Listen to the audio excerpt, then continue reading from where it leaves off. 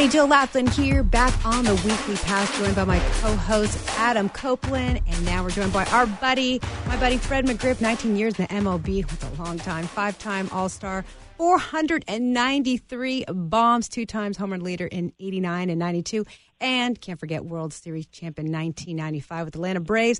Thanks for joining us, Crime Dog. What's up, Bonnie? Hey, I owe you. What I owe you? $5-10 for that intro? Oh, I don't know, maybe a little more. Come on, that was a nice intro. How you doing? How's everything going? Good. Hanging in there, just playing some golf and living a dream. Are you in Florida? Yeah. Okay. Hanging out. So, okay, we're going to get right into it. I always like to ask, you guys, who haven't been in the game for a little bit, like, what do you think about the direction that baseball is going with the analytics, changing the games? What is your thoughts? And if you could play in this era? Well, it's a different ball game nowadays. Myself personally, I think, stats and the numbers have been in the game of baseball for a whole lot of years. When I was playing, we always looked at, like, for instance, for a pitcher, we looked at his walks to per 9 innings and little stuff like that. And it was ERA and strikeouts. And from a hitter standpoint, it was batting average and RBIs, and now they've taken it to a whole different level. And nowadays, I think, you have to mix it up, a little bit of both, a little bit of old school, a little bit of new school. It works best. Now, Fred, how many homers would you have hit if you were just worried about launch angle and not concerned about strikeouts? Now it's like, no one cares. You guys cared about strikeouts, which I still do care about. They're swinging for the fence and don't really even care about putting the ball in play. Well, Bonnie, now I think the ball is juiced or something else, because, like, guys are taking bad swings, and the ball is going 500 feet. And you're like, come on, man. I've taken that same swing, and it's been a little blooper to the center fielder. And now the ball is going out of the fence, going over the fence. So something's going on. But the thing about it is, Bonnie, like I always tell people, like, if you slowed my swing down, you would see that I swung up. Mm-hmm. You know what I mean? I had the launch angle, but we didn't think about it, but nowadays they're taking it to a whole different level, and they're thinking about launch angle and everything else. Hold on 1 second. Hold on. Okay, sorry about that. Fred, are you playing golf right now while we're interviewing you? This is fabulous. Yeah, okay. Yeah. Did you hit that one straight? I heard a ping there for a minute. How was that one? Yeah. I crushed it. Yeah, it sounds like you did. All right, speaking of launch angle, go on. So I swung up. Yeah, so if you slow it down, I swung up. We all swung up, but we didn't think about it. But now guys are thinking about it, because I tell myself, like, I don't know how I would teach somebody, like, okay, I think you need to swing at, like, 22 degrees, here and there. I couldn't teach that. It just happens naturally. Well, while we're talking golf, just while you're right here, I wonder about this, because you hear about a lot of times, like, pitchers will bring their clubs on the road. I know broadcasters do it a lot. Did you golf while you played? Did that mess with your swing? No, not really, because we only really played on our off days. But I always laugh because it's so funny because, like, I played on those great Brave teams with those great pitchers, right? Oh, yeah. And so they brought their clubs on the road every time, all the time, here and there, right? And everybody would just say, oh, it's so great these guys play golf together. They hang out together. The camaraderie is awesome, right? Because we were winning. But when you're losing and you try to bring some golf clubs on the road, then all of a sudden they're like, oh, these guys could care less about baseball. All they want to do is play golf. They could care less. So it was hilarious. But I only played when we had an off day or something like that. Yeah, the scope on how you're doing when you're winning is a lot different than when you're losing. You can angle it in your favor a little bit. I want to talk about those Braves teams just briefly. I was a kid in the 90s. I remember when you came over and ruined the Giants 93 season. I was going to talk about that 93 season. 103 games, no playoffs. I remember watching on Saturday morning, catching Tom Amansky video commercials. And Fred, how often do people bring that up to you, the Tom Amansky videos? Oh, every single stinking day. Wow. Because, really? Because usually in the locker room, they usually had ESPN on, right? And so, come game time, you're either in the training room or you're at your locker getting ready for the game, and here come that commercial, so all the guys just start razzing me and everything. So that's when I leave the locker room or training room or whatever. I'm like, okay, that'll be it. Yeah, this is the video that gets results. That was your line, right? That was the big line? Guaranteed. But I tell people, the dude, he really helped me out. When I was like 20 years old, I drove down to Orlando from Tampa and went to go see him, and he showed me, he slowed my swing down in and showed me some things. And so now, 5 or 6 years later, he comes to me, and I'm up in the big league, right? So he's like, "Oh, you mind helping with me with this video and endorse it?" I'm like, "Sure, no problem. I'm in the big league." So I met him in Chicago one day, and he gave me, after the game, he gave me a T-shirt and a hat. And this is after a game. And we went to a little league field around Wrigley Field and everything. And I just pop it on, and he has these little kids with him and everything. He says, "Yeah, just say, this is the video that gets results." So I said that, right? I ain't know this thing, a commercial, was going to last for 20 years. It lasts 20 years, Oh, my man. gosh, it was always My on. whole life, every one of us on the Little League field, we used to pretend throwing balls into the trash cans at home plate, right? Same thing. We'd repeat that line, man. It's a whole generation of kids. But when you're talking about, like, approach and things that maybe he helped you with a little bit or working on your swing, and I've asked some other hitters this that we've had on the podcast, I always wonder about, like, a batter's eye when it comes to knowing the strike zone. And maybe this will play into talking about the pitchers that you played alongside. But I wonder, is that something that you can learn, or is that an approach that either you have it or you don't? Ooh, well, I think more or less you either have it or you don't. You either got guys that are free swingers that swing everything, or you got guys like Wade Boggs or the late Tony Gwynn who they have such a great eye that if you didn't throw it down the middle of the plate, they didn't swing. And so I don't really know if you can develop. I think it starts at a young age. You're starting in Little League and everything else, knowing the strike zone and everything. Because we was always taught to be ready to hit, and then if you see it's a ball, you take it. Now, guys are taking it on purpose. They're taking the first pitch on purpose and everything. Because now, because of the numbers, they're trying to get walks. They're trying to work on their on-base percentage and everything else. Yeah. I'll be sitting at home watching games, and the count is like 2-0 or 3-1. And I'm seeing a hitter take a ball right down the middle of the plate. I'm like, "Dude, what are you doing, dude? That was a great pitch to hit." But they're busy trying to get walks. It's crazy. Now, Fred, everyone always wants to know this. Out of all the pitchers, who was the hardest to face, or actually, who did you own as well? Well, Bonnie Chill, I was a crime dog, so I owned a lot of them. Yeah. No, but Randy Johnson, because he. Being left-handed, he was a little wild, and so your mind is telling you, like, "Fred, don't let him hit you in the head. You end up in the hospital." So it's like, come on, hey, just don't let him get you. Just don't let him strike you out 3 times. Mm-hmm. If he gets you 2, just try to put the ball in play, and then you go on from there and get the next guy. But the thing about it is, like, see, if I was commissioner for a day, hold on one second. See, you know what I would do if I was commissioner for a day, right? What I would do is take away all this arm guard and jaw guard. You see these guys hitting today, they ain't scared no more. Yeah. They got the elbow pad, the shin guard, the helmet to protect the jaw. So now they just go right on top of the plate, and they just wail away because it's like, as a pitcher, if you hit me, okay, I got all this guard on, so it ain't hurt. So if you just hit me in the back, okay, I'm okay. I can live from that. So it's all good. So if I was commissioner, I'd do away with it because you always got these guys that play like Billy Bad and everything. I always laugh like at Justin Turner, right, with the Dodgers. Mm-hmm. He got his beard, big long beard, like I'm Billy Bad. He's right on top of the plate, right? It's like, take off that arm guard and shin guard, and now let's play ball. Now let's see how Billy Bad you are when you because that little ball hurts. So, Fred, what are you saying about our boy Barry Bonds, who used to armor up? Yeah, hey, Barry, he knows, yeah. But see, Barry didn't have the jaw guard, but Barry was right on top of the dish also. But now it's crazy nowadays.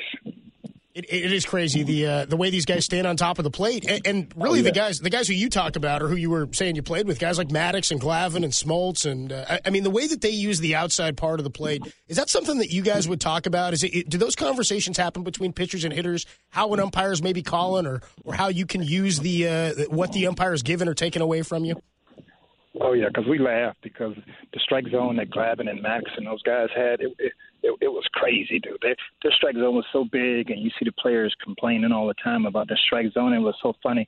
When Glavine left the Braves and went to the Mets, he didn't have that same strike zone no more. Yeah. so now he's getting mad. Hold on. Okay. Frank, how you doing? You know what's funny is we can almost tell where you are on the course based on how hard the hits are coming. Like I heard the ping, then I heard another one that seemed like maybe it was fairway. Where are you now? You up close to the green? I just made a par. Yes. There you go. See, I knew I could tell. I could tell by the yeah. sound. I was like, yeah, he's getting closer to the hole here. You know, my buddy Rob Deuce, he's so pissed at me right now. You know, Because you're on an interview, right? Yeah. Rob played with the Phillies and everything. Yeah. He ain't gonna speak for me. He ain't gonna speak to me the rest of the day now. We'll tell him he can pop on with us if he wants. We'll talk ball with him. Yeah. Now, Freddie, you know, I wanted to get back because we're here in the Bay in San Francisco. 1993, you were the reason the Braves, 51-19, finished to overtake the Giants, obviously, and claim first place in the National League. I mean, do Giants fans ever say anything to you about that? Because I don't think Giants fans will ever forget it. No, never. Ever. Never. And if Colorado could win a game, maybe? I don't know. Yeah.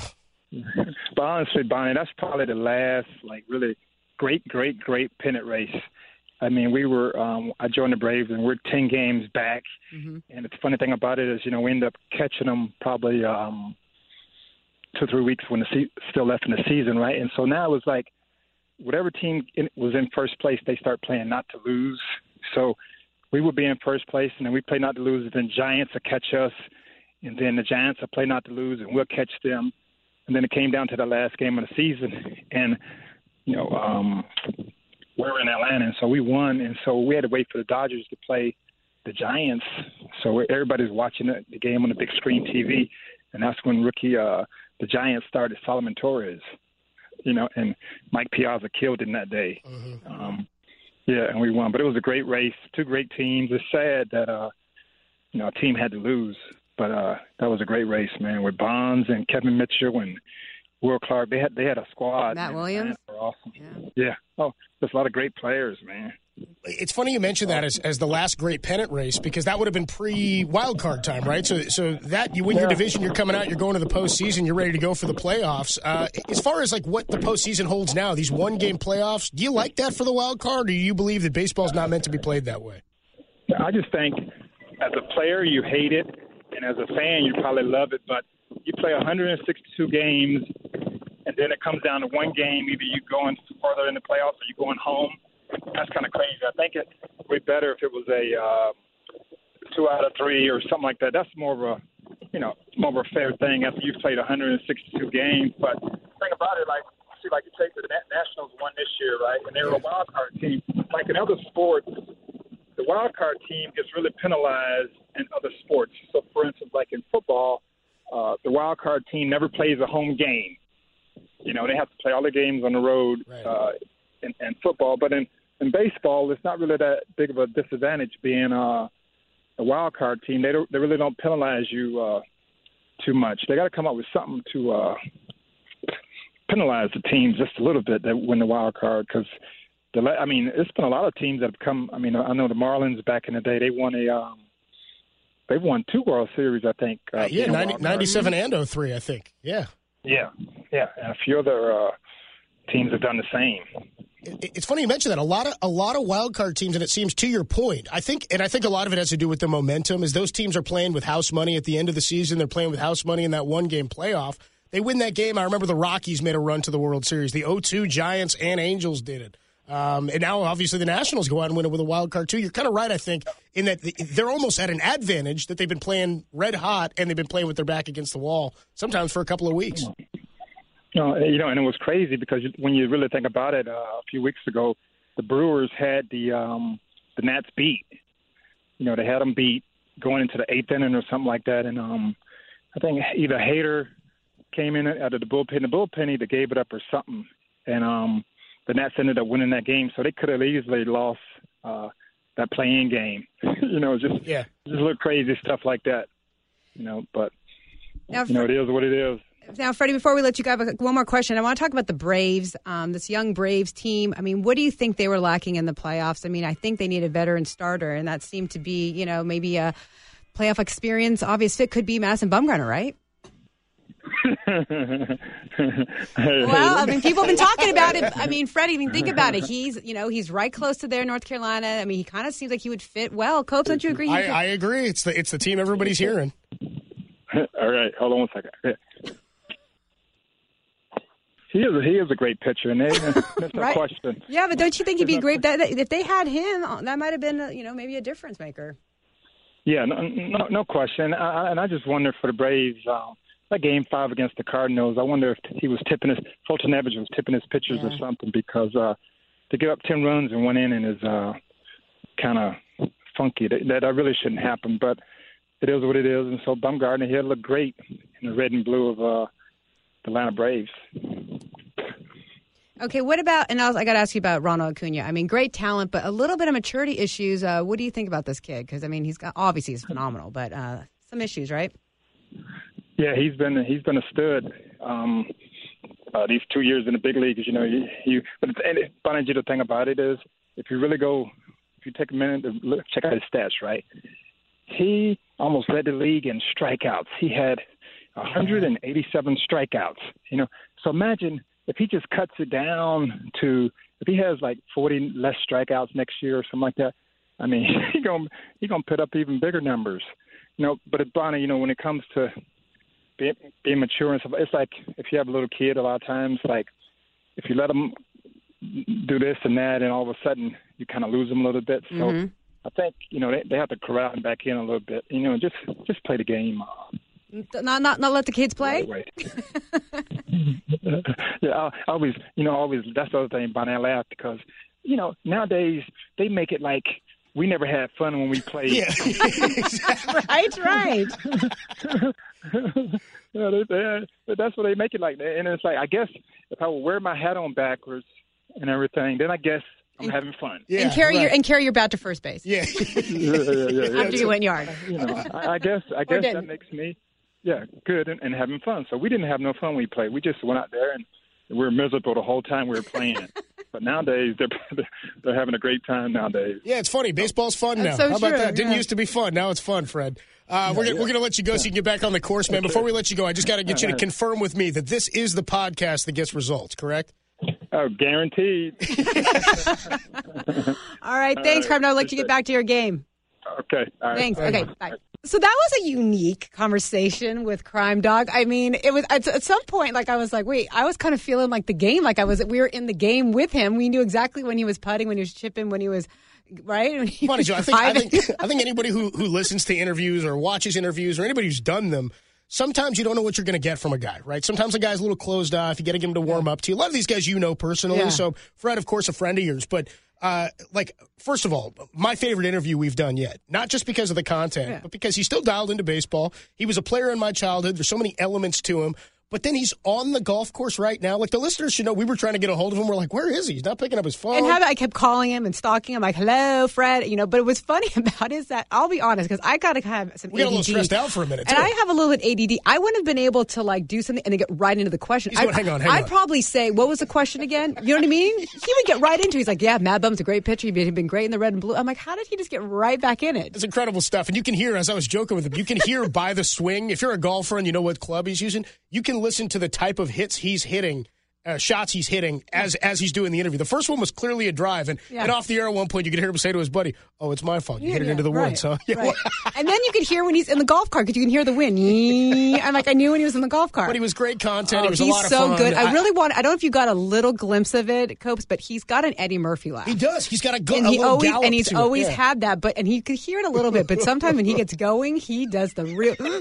I mean, so funny. He was cracking me up. He's a great dude, and I didn't want to get into it because I think it may be a little bit of a sensitive topic. But I mean, just shy of the 500 home run club. That guy needs to be in Cooperstown. He's a Hall of Famer. Do you agree? There's no question in my mind. He was a Hall of Famer. And you know he's off the ballot now, and he has to wait to the veteran committee in 2022, I believe. I would anticipate he's one of those guys that the veteran committee looks back on. I mean, we've seen some of these guys, and I don't want to take anything away from a Hall of Famer. You get into the Hall, even if you're considered, you had a fantastic career, right? But you look at a guy like him, he's one of those guys that when he was on the field, there's the numbers that make Hall of Famers. Guys like CeCe Sabathia will be a Hall of Famer. And then there's guys like Will Clark and Fred McGriff, who when you watched him, you said, that guy is a Hall of Fame talent. I know it because I'm watching it before my eyes. And also, I like a Will Clark. I like to say he's a guy, I mean, perfect example, 1983. He carried the team. He is the reason why that team won, right? We won the division. That and the pitching, yeah. Right. Of course, but his bat is what they needed. Yeah. Right. He was, he's one of those guys that it makes me sad that he's not in there. A lot of people say that he needs people to like kind of campaign for him. He's not really active and like campaigning for himself. He's not one of the gung-ho, pound his chest guys. Yeah. Which is great. I mean, you can hear how humble he is and how attached he is to the game. He's a funny guy, nice guy. Do you think he'll get in eventually with the Veterans veteran committee? Veterans Committee's done a good job, I think, at making sure guys get in who deserve to be in. I would hope so. And again, 493 home runs. I mean, it used to be 500. That gets you in. That's a lot to get you in. Then 493. So many guys had the 5. Again, to your point, he's got over 400 doubles. He's got 493 home runs. I say we put him in, and I say that when baseball starts again, we get Fred back on. We got to talk more ball with Freddie. Because I was looking at the 500 homer club. Look at these guys. The majority are Mitchell Report guys. I mean, let's be honest. And some of them who are in the hall are guys that we know are. I mean, he mentioned Piazza. That guy's in. You know what I mean? Yeah. So hopefully one day we'll see Freddie in third division Italian soccer. Is that where you want to go with his Piazza? wife? They know how to He wants to come on. I'd be happy to talk that, man. I'd be all over that. That was one of the best stories. Him of the and his year. wife, right, running that team. Okay. He said, "You're not buying Florence, Italy. You're buying Pittsburgh." Was the line out of the Athletic article that I loved. Oh gosh. Well, again, we'll be having some great stars, some guys, majority Hall of Famers or should be Hall of Famers. We have a lot of fun. Bottom line is we have a blast on this. This was actually one of the funnier ones because literally we're going to have to keep a lot of that in because that is too funny with him. It ain't coming out. And now we know why he wasn't answering his phone. Crime Dog, Fred McGriff. Thanks for joining us on the Weekly Pass. I'm Bonnie Jill Laflin. I'm Adam Copeland. See ya.